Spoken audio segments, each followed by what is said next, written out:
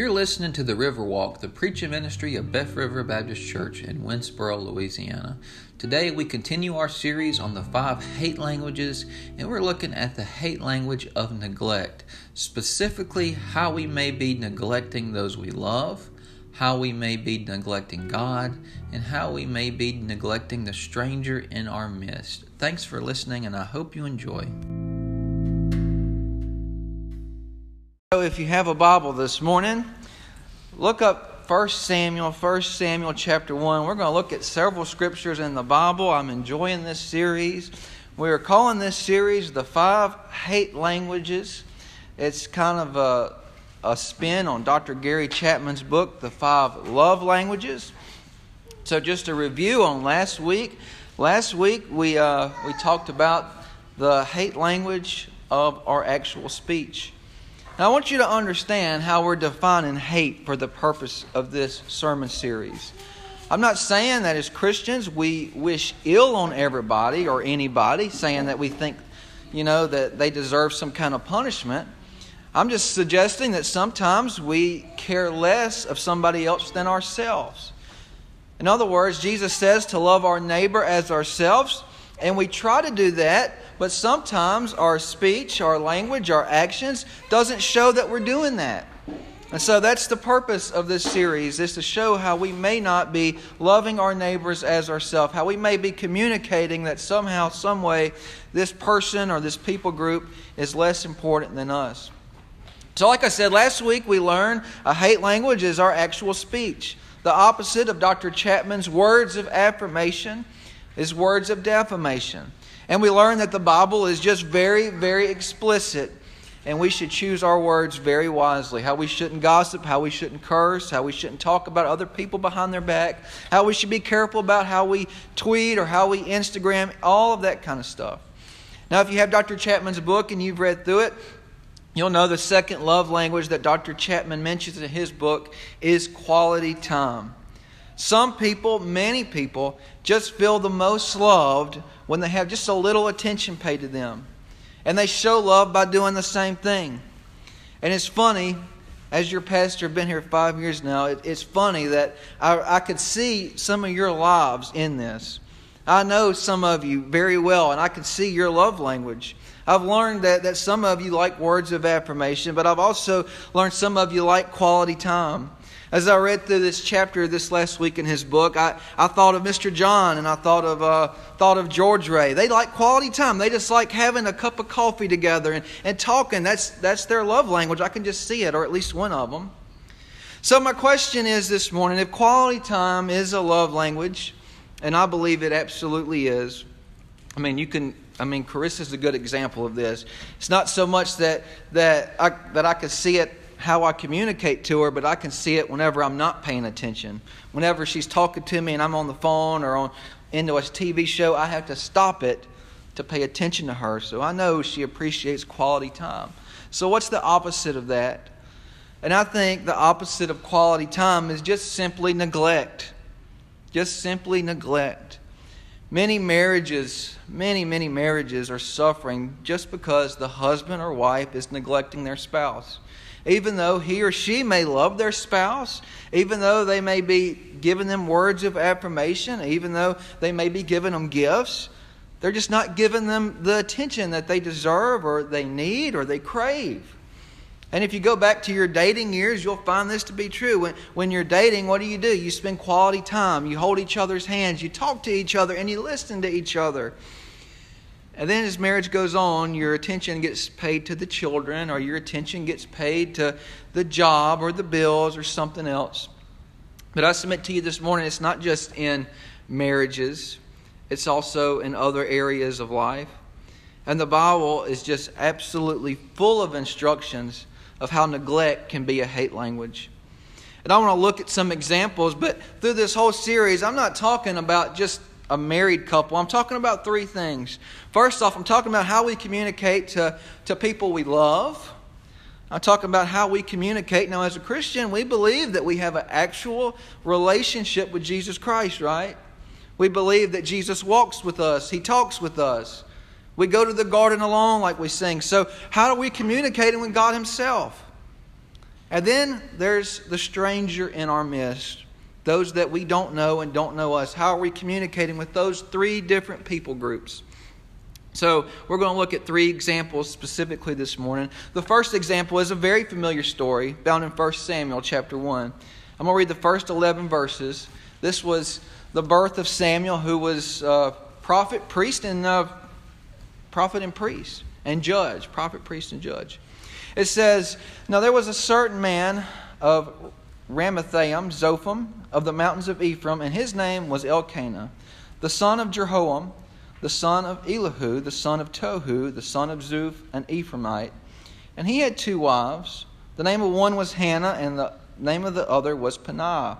Peninnah had children, but Hannah had no children. This man went up from his city yearly to worship and sacrifice to the Lord of hosts, in Shiloh. Also the sons of Eli, Hophni, and Phinehas, the priest of the Lord, were there. And whenever the time came for Elkanah to make an offering, he would give portions to Peninnah, his wife, to all her sons and daughters. But to Hannah he gave a double portion, for he loved Hannah, although the Lord had closed her womb.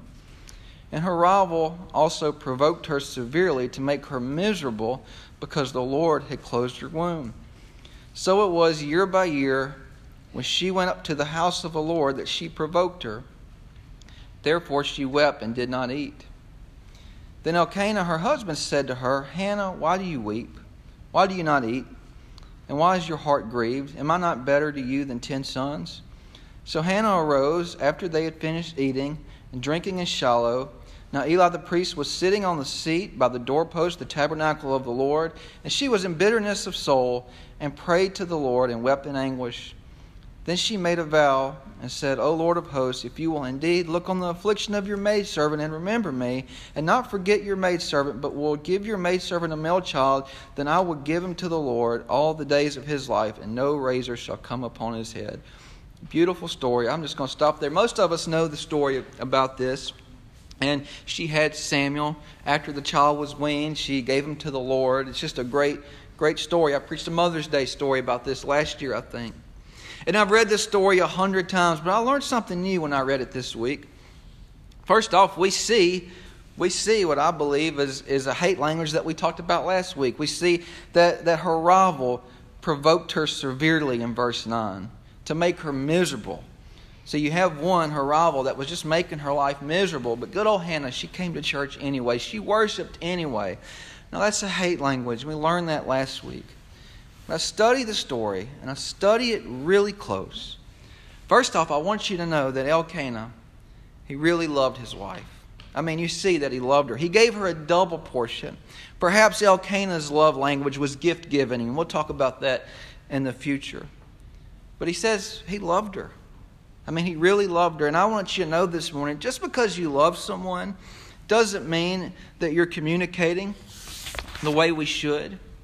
Hate language doesn't necessarily come out of a place of hate. So study this. Look at it really close. What was the turning point in Hannah's story? What was the turning point?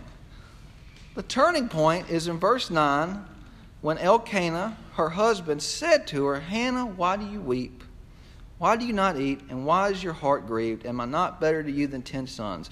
We don't know the whole story, but we know that this is after years of Hannah being provoked.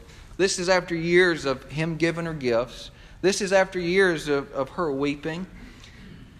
And finally, Elkanah, I guess at dinner time around a meal, Elkanah finally decided just to give her a little attention.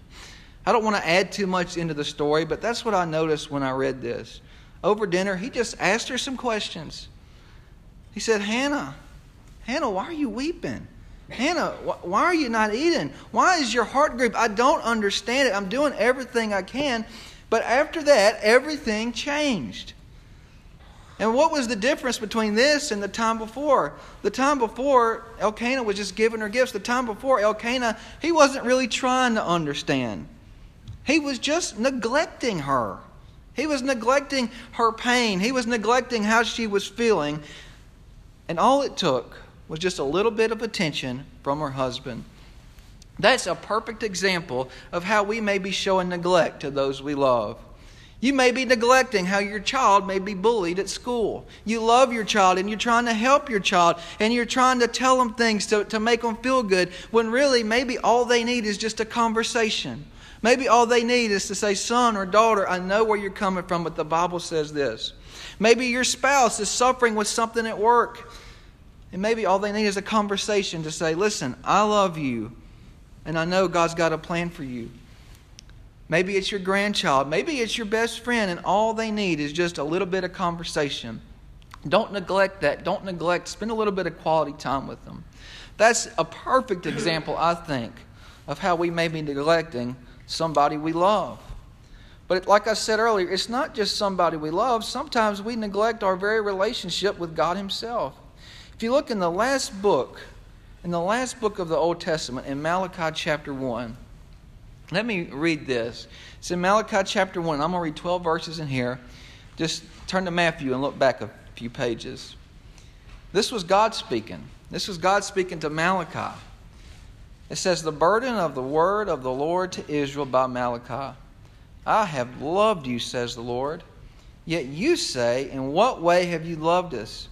Was not Esau Jacob's brother, says the Lord? Yet Jacob I have loved, but Esau I have hated, and laid waste to his mountains and his heritage for the jackals of the wilderness. Even though Edom was said, we have been impoverished, but we will return and build desolate places. Thus says the Lord of hosts, they may build, but I will throw down. They may be called the territory of the wickedness, and the people against whom the Lord will have indignation forever. Your eyes shall see, and you shall say, the Lord is magnified beyond the border of Israel. All right, now look in verse 5 and pay attention to these verses. A son honors his father, and a servant his master. If then I am a father, where's my honor? And if I'm a master, where's my reverence? Says the Lord of hosts. To you priests who despise my name, yet you say, in what way have we despised your name? You offer defiled food on my altar, but say, in what way have we defiled you? By saying, the table of the Lord is contemptible. And when you offer the blind as a sacrifice, is it not evil? And when you offer the lame and sick, is it not evil? Offer it then to your governor. Would he be pleased with you? Would he accept you favorably? Says the Lord of hosts. But now entreat God's favor, that he may be gracious to us. While this is being done by your hands, will he accept you favorably? Says the Lord of hosts. Who is there even among you who would shut the door so that you would not kindle fire on my altar in vain? I have no pleasure in you, says the Lord of hosts. Nor will I accept an offering from your hands. From the rising of the sun even to its going down, my name shall be great among the Gentiles. In every place incense shall be offered to my name, and the pure offering for my name shall be great among the nations, says the Lord of hosts. But you profane it, in that you say the table of the Lord is defiled, and its fruit is contemptible. Man, that's some pretty strong language. Pretty strong language from God Himself. Now, what I want you to notice about this was not pagans he was talking to. This was not people that was worshiping a false idol. These were priests. It says in verse 6, you priest. These were the holiest of the holies. They were going to the temple. They were presenting sacrifices. I really want you to understand that this morning. They had not forgot who God was. They knew perfectly well that this was the God who created the universe. They knew perfectly well this is the God who had delivered them. They knew perfectly well. They knew who God was and what He deserved. But what was their problem? Their problem was that they had just neglected God and His holiness. Like I said, they were still sacrificing to Him. They were still offering to Him. But they were just offering Him less than they would others. God looked at their attitudes. God looked at what they were doing for Him and what they were doing for others. And He considered their neglect of His holiness absolute hate. I mean, look in verse 8. He says, you're despising my name. And He called it evil in verse 8. He said, and when you offer the blind as a sacrifice, is it not evil? I mean, that's some strong words. So that's an example of how we neglect those we love. And that's an example of how we neglect God.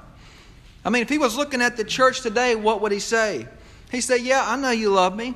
And I know you know what I did for you. But I'm looking down on Sunday and I'm seeing an empty pew. You're not going to have empty ball field stands. You're going to be there for your son to watch him hit a home run.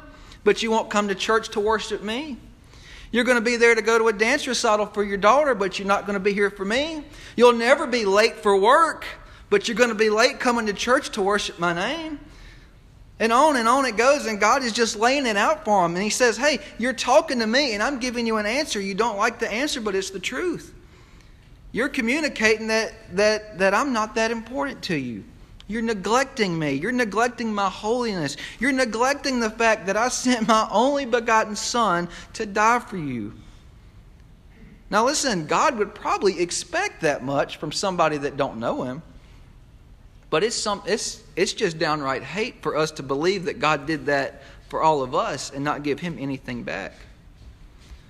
So that's an example of how we neglect those we love. And then we just read an example of how we neglect God himself. Now, what about those we don't know? I'll quote one scripture before we get to the fun stuff. This is a powerful scripture. It's in Hebrews 13, verses 1 and 2. The writer of Hebrews simply said, "Let brotherly love continue, and do not neglect to show hospitality to strangers, for thereby some have entertained angels unawares."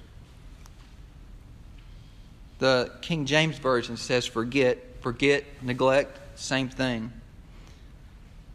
But isn't that a powerful verse? He says, don't neglect the strangers in your midst, for some of you may have entertained angels unaware. That stranger that you try to avoid eye contact with, that stranger you try to avoid could be an actual angel. That's how I take it.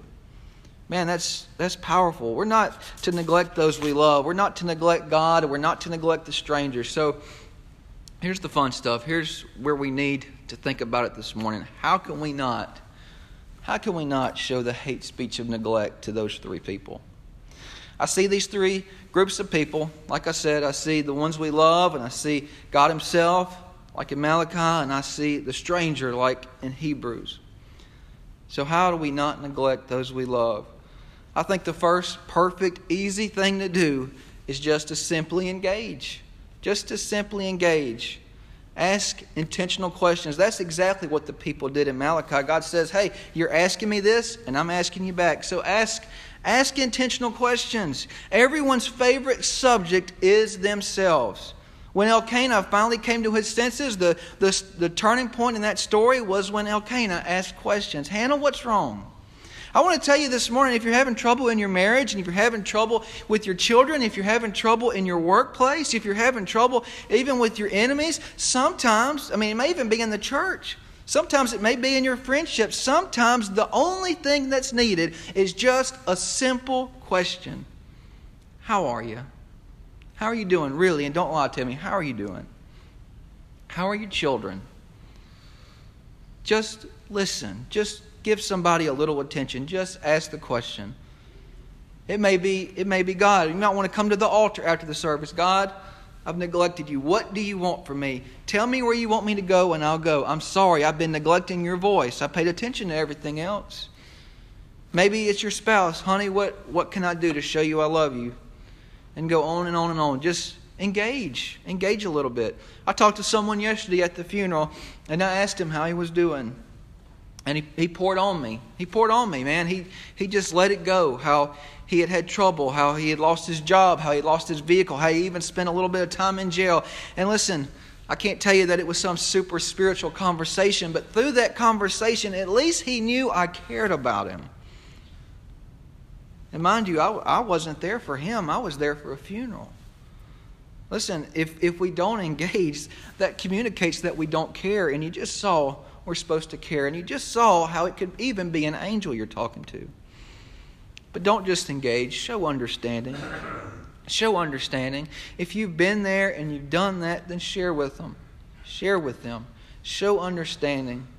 You go back and you look at these examples. I guarantee you there's people in this church that can identify with these people. Maybe you're here and you're a woman and you can identify with Hannah's story. Wouldn't it be great for Hannah if she could talk to somebody else that had dealt with infertility? Wouldn't it have been great for Elkanah if he could talk to somebody else, a husband that had a wife like that? Maybe he did. Wouldn't it be great if you could talk to somebody that had been ignoring God like you once did? Show understanding. Just listen and just say, hey, I've been there, I've done that. And if you haven't, say, I know somebody that's been there and done that. That leads into this. One of the hardest commandments to keep, even for the Christian, is thou shalt not lie. It's so very easy to be there and engage with somebody that's having trouble, and you just say, I know how you feel. I know how you feel. But I want to encourage you this morning, engage, show love, but don't lie. Don't lie. Don't do it. Just don't lie. Don't pretend you understand the person's struggles if you don't. This is one of the hardest things for a minister to do. I have so much respect for the ministers that preached that funeral yesterday of a lady that was murdered. And them two ministers, they did something I respect very much. They did not lie and say, I know what you're going through, because they don't. There's no way to know what you're going through. But I could tell you something. Engaging that family, it showed me that, hey, I do know just how evil this world is. And I do know just how short this life is. And I do know that because of Jesus Christ, He can give us peace. So don't lie, just tell the truth. If you see a need that can be met, then meet the need. And if you can't, then try to find somebody else. If I'm talking to somebody, and I've had that happen since I've been here. I shared the gospel with somebody, with a friend, and they say they didn't have a Bible. Well, within 12 hours, she had one. How easy of a need that can be met. Sometimes you might see somebody that's thirsty and needs a drink. How easy of a need can be met by just not neglecting the stranger. I want to encourage you as Christians, don't neglect who you are, and don't neglect who God is. That's in Malachi. These people had neglected who they were, and they had neglected who God was and who He is. Well, church, that's one of the worst things we can do when we get in the attitude that, hey, we're in control of our own lives and our own destinies. Man, it's a dangerous thing. I don't want to neglect a holy God. I want to keep God where He belongs. And God belongs making the decisions, and I belong following the decisions. So don't forget who you are. Don't forget who God is.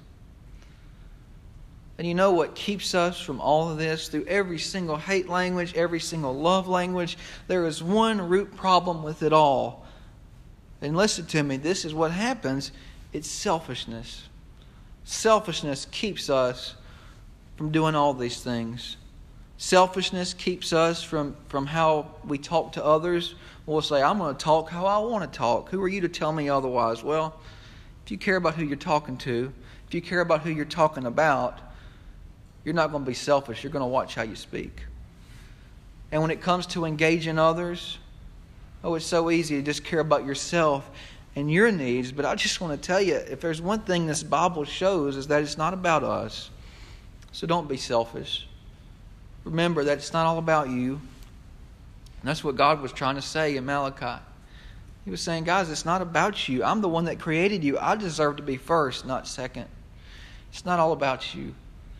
Others need to talk, and others need Jesus. And like I said, for some, probably for all of you here, really, you've probably experienced this. A conversation can change absolutely everything. It's an absolute shame that most people's testimony, I'm not diminishing your testimony. Every testimony is a great one. But it's a shame that if I were to ask to raise hands, almost all of you would say that you came to Christ in the church. But you know what? There should be a lot of hands go up that I came to Christ through a conversation with a friend. I came to Christ through a conversation with dad or with mom. I came to Christ through a conversation with my husband or a wife.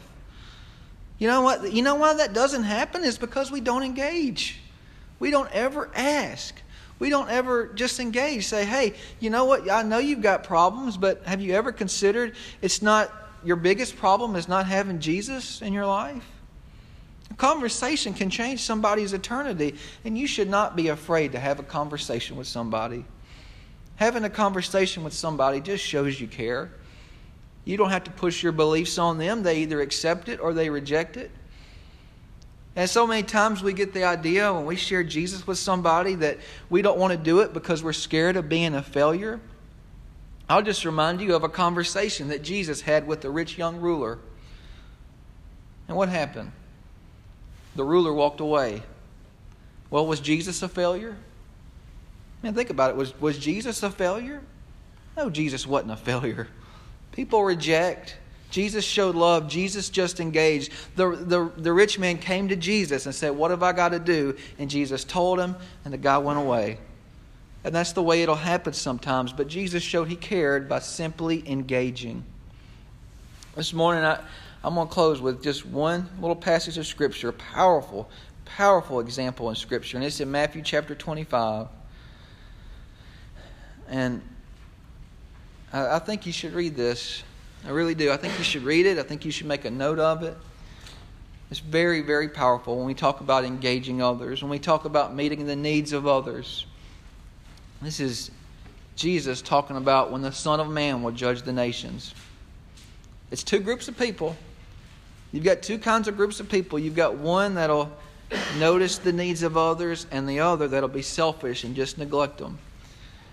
It begins in Matthew chapter 25, verse 31. It says, when the Son of Man comes in His glory, and all the holy angels with Him, then He will sit on the throne of His glory. And by the way, let me just stop there. It's not if the Son of Man comes, it's when the Son of Man comes. And I don't think anybody can deny the things we've seen in 2020 that could happen tomorrow. Verse 32, all the nations will be gathered before Him. He will separate them one from another as a shepherd divides his sheep from the goats. And he will set the sheep on His right hand, but the goats on the left. Then the King will say to those on His right hand, come, you blessed of my Father, inherit the kingdom prepared for you from the foundation of the world. For I was hungry, and you gave me food. I was thirsty, and you gave me drink. I was a stranger, and you took me in. I was naked, and you clothed me. I was sick, and you visited me. I was in prison, and you came to me. Then the righteous will answer Him, saying, Lord, when? When did we see you hungry and feed you, or thirsty and give you drink? When did we see you a stranger and take you in, or naked and clothe you? Or when did we see you sick or in prison and come to you? When did that happen? I don't remember that happening. I don't remember seeing you in those things. And Jesus responds in verse 40, and the King will answer and say, assuredly I say to you, inasmuch as you did it to one of the least of these my brethren, you did it to me. You weren't selfish. You had your eyes open. You engaged. You saw a need and you met it. It wasn't a great need. I wasn't asking for much. I was just thirsty. I needed a drink. I was cold and I needed a blanket. You just saw a need and you met it. You didn't think anything about it because I dwelt in you. You saw a need. You acted like I would act. You just did it. You didn't even ask. You wasn't doing it for anything in return. You just did it. That's the first group. That's the sheep. And then in verse 41, He says, then He will also say to those on the left hand, depart from me, you curse, into the everlasting fire prepared for the devil and his angels. For I was hungry, and you gave me no food. I was thirsty, and you gave me no drink. I was a stranger, and you did not take me in. Naked, and you did not clothe me. Sick and in prison, and you did not visit me. Then they will also answer Him and say, Lord, when did we see you hungry, or thirsty, or a stranger, naked, sick, or in prison, and did not minister to you? Then He will answer them, saying, assuredly I say to you, inasmuch as you did not do it to one of the least of these, you did not do it to me. And these will go away into the everlasting punishment, but the righteous into eternal life. Man, what a powerful, powerful examination. One group behaving like Jesus would behave, and one group just behaving like they would behave. One group caring all about their own needs, and one group caring about others' needs. One group noticed the needs of others, and the other group neglected them. Let me just close this morning. What was the difference? The difference is one group had Jesus and one group didn't. We're saved by grace, not of works. It's Ephesians 2:8. But if you have that grace, you're going to show grace to other people. And let me just tell you, the greatest need this world has isn't for food, it isn't for clothes, it isn't for water. The greatest need this generation has is for Jesus.